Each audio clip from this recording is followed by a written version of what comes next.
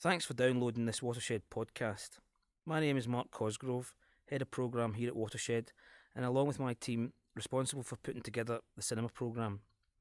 This podcast will give you more of an insight into the forthcoming film selection, the reasons we get fired up about the cinema we screen, and maybe some interesting diversions into the world of film, culture, and the big wide world. In film parlance, a backstory, if you like. First up is Kevin MacDonald's The Last King of Scotland. I have to declare an interest here, as the title and my accent might give away. I first became aware of Giles Fodden's novel when it came out a good few years ago, and at the time thought it was a documentary account about a young Scottish doctor who befriended Idi Amin in Uganda in the 1970s. When the film was surfacing last year on the festival circuit and I discovered that it was directed by Touching the Void director Kevin MacDonald, it reinforced my misguided perception that it was a documentary account. What it is based on the real dictator and a brilliant, terrifying dramatisation of power and paranoia. The acting by Forrest Whitaker as the increasingly unstable dictator will go down as one of the great performances, I think, of all time. And that is no overstatement, trust me. If there's any justice, he should walk away with an Oscar. My own interest in the film and the story of The Last King of Scotland goes back to the 1970s and the time when Amin reigned. I was at primary school in Barrhead, a new build working class enclave on the outskirts of Glasgow. The idea of foreign was Neilston, 5 miles up the road, or up Lamoor, thoroughly exotic as it was indeed in the middle of a Scottish moor. Into my white working class world came Rosario Vaz, an Asian lad who joined our school. The Vazes had moved into the neighbourhood, and rumours seeped into my 11-year-old brain that they had to flee Africa. I was only vaguely aware of news reports on the tyranny of Amin. When seeing The Last King of Scotland, I started thinking about the Vazes and what they must have had to go through, being thrown out of their home country as a result of Amin's racism, paranoia, and standoff with Britain. And also what it must have been like for them, poor souls, to end up in Barrhead. There's a story, and indeed a film, I think, in itself. I wonder if he and his family have seen The Last King of Scotland. The film itself runs at Watershed from Friday 12th of January to the 9th of February.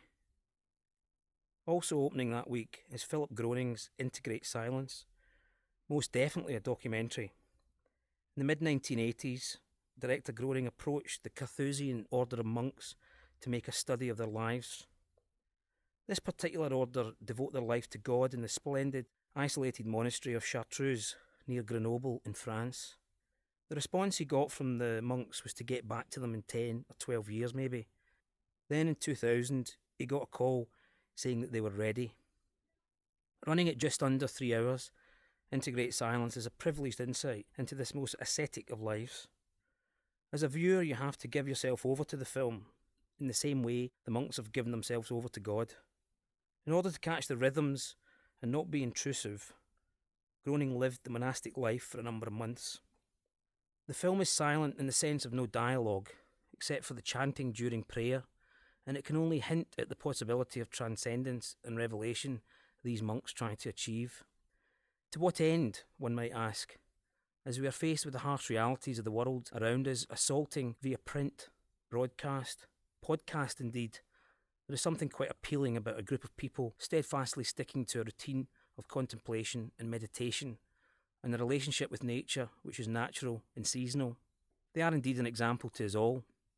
I watched it again coincidentally when Celebrity Big Brother started, and couldn't help but draw a comparison between a group of people coming together in one household for the purposes of tension, disharmony and their entertainment, whilst another come together to find tranquility, harmony and peace. I know which one I would go for.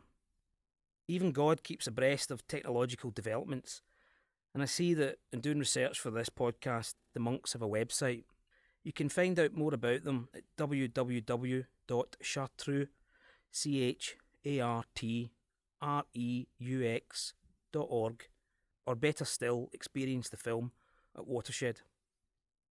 Mexican director Alejandro González Iñárritu burst onto our screens a few years ago with the furiously paced and ambitious Amores Perros, which not only made a name for the director, but launched the career of that star Gabriel Garcia Bernal. The follow-up, 21 Grams, was equally ambitious, and now with Babel, we have the conclusion to a loose trilogy. I think of Inarritu as a modern day philosopher searching for a theory of everything. I don't mean that in a flippant way. I've heard him talking about his films with such intensity and depth that you know he isn't just about making a throwaway piece of entertainment.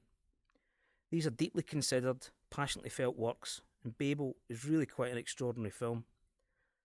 6 characters' lives from around the world, Morocco, America, Mexico, Japan, are all shown to be interrelated and interdependent in profound and dramatic ways.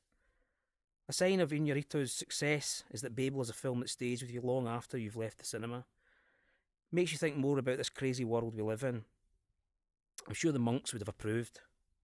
Babel opens on January 18 and runs through to February the 8th. In a similarly thought-provoking way, Ghosts is a dramatisation of the circumstances leading up to the deaths of the 23 Chinese cockle pickers in Morecambe Bay in 2004. A terrifying fate for those poor people who were drowned by the treacherous tides in that part of the UK. What a tragic event to feel you're escaping poverty in one part of the world, then for this to happen in another part. I was recently reminded about the furore around United 93, the Paul Greengrass film about the tragic flight 9/11, and when it came out there was a lot of controversy as to whether enough time had passed before dealing with such an event. How could one depict the tragic circumstances of these people's deaths?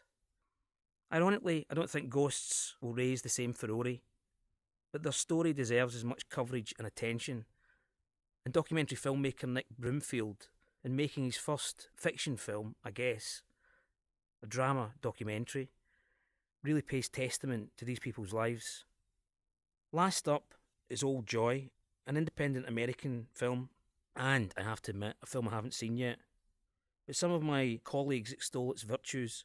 In the presence of Bonnie Prince Billy, and with music by Yo La Tengo, its hip credentials are kind of stratospheric. I must get along and see it myself. If that has all sounded just a little bit earnest, then can I refer you to the following website, slapstick.org.uk, because if you're unfortunate to miss this year's Silent Comedy Festival, then you should be able to catch up some of the webcasts at the Slapstick website, and therein you'll see some of the star names that came to this year's festival, including comedian Paul Merton and ex-goodies Graham Garden and Tim Brooke-Taylor. Plus, for those that remember even further back, the Bonzo Dog Doodah Band's frontman Neil Innes. Those webcasts should be available at the end of January. Thanks for listening. We'll provide these podcasts every month. Thank you and good night.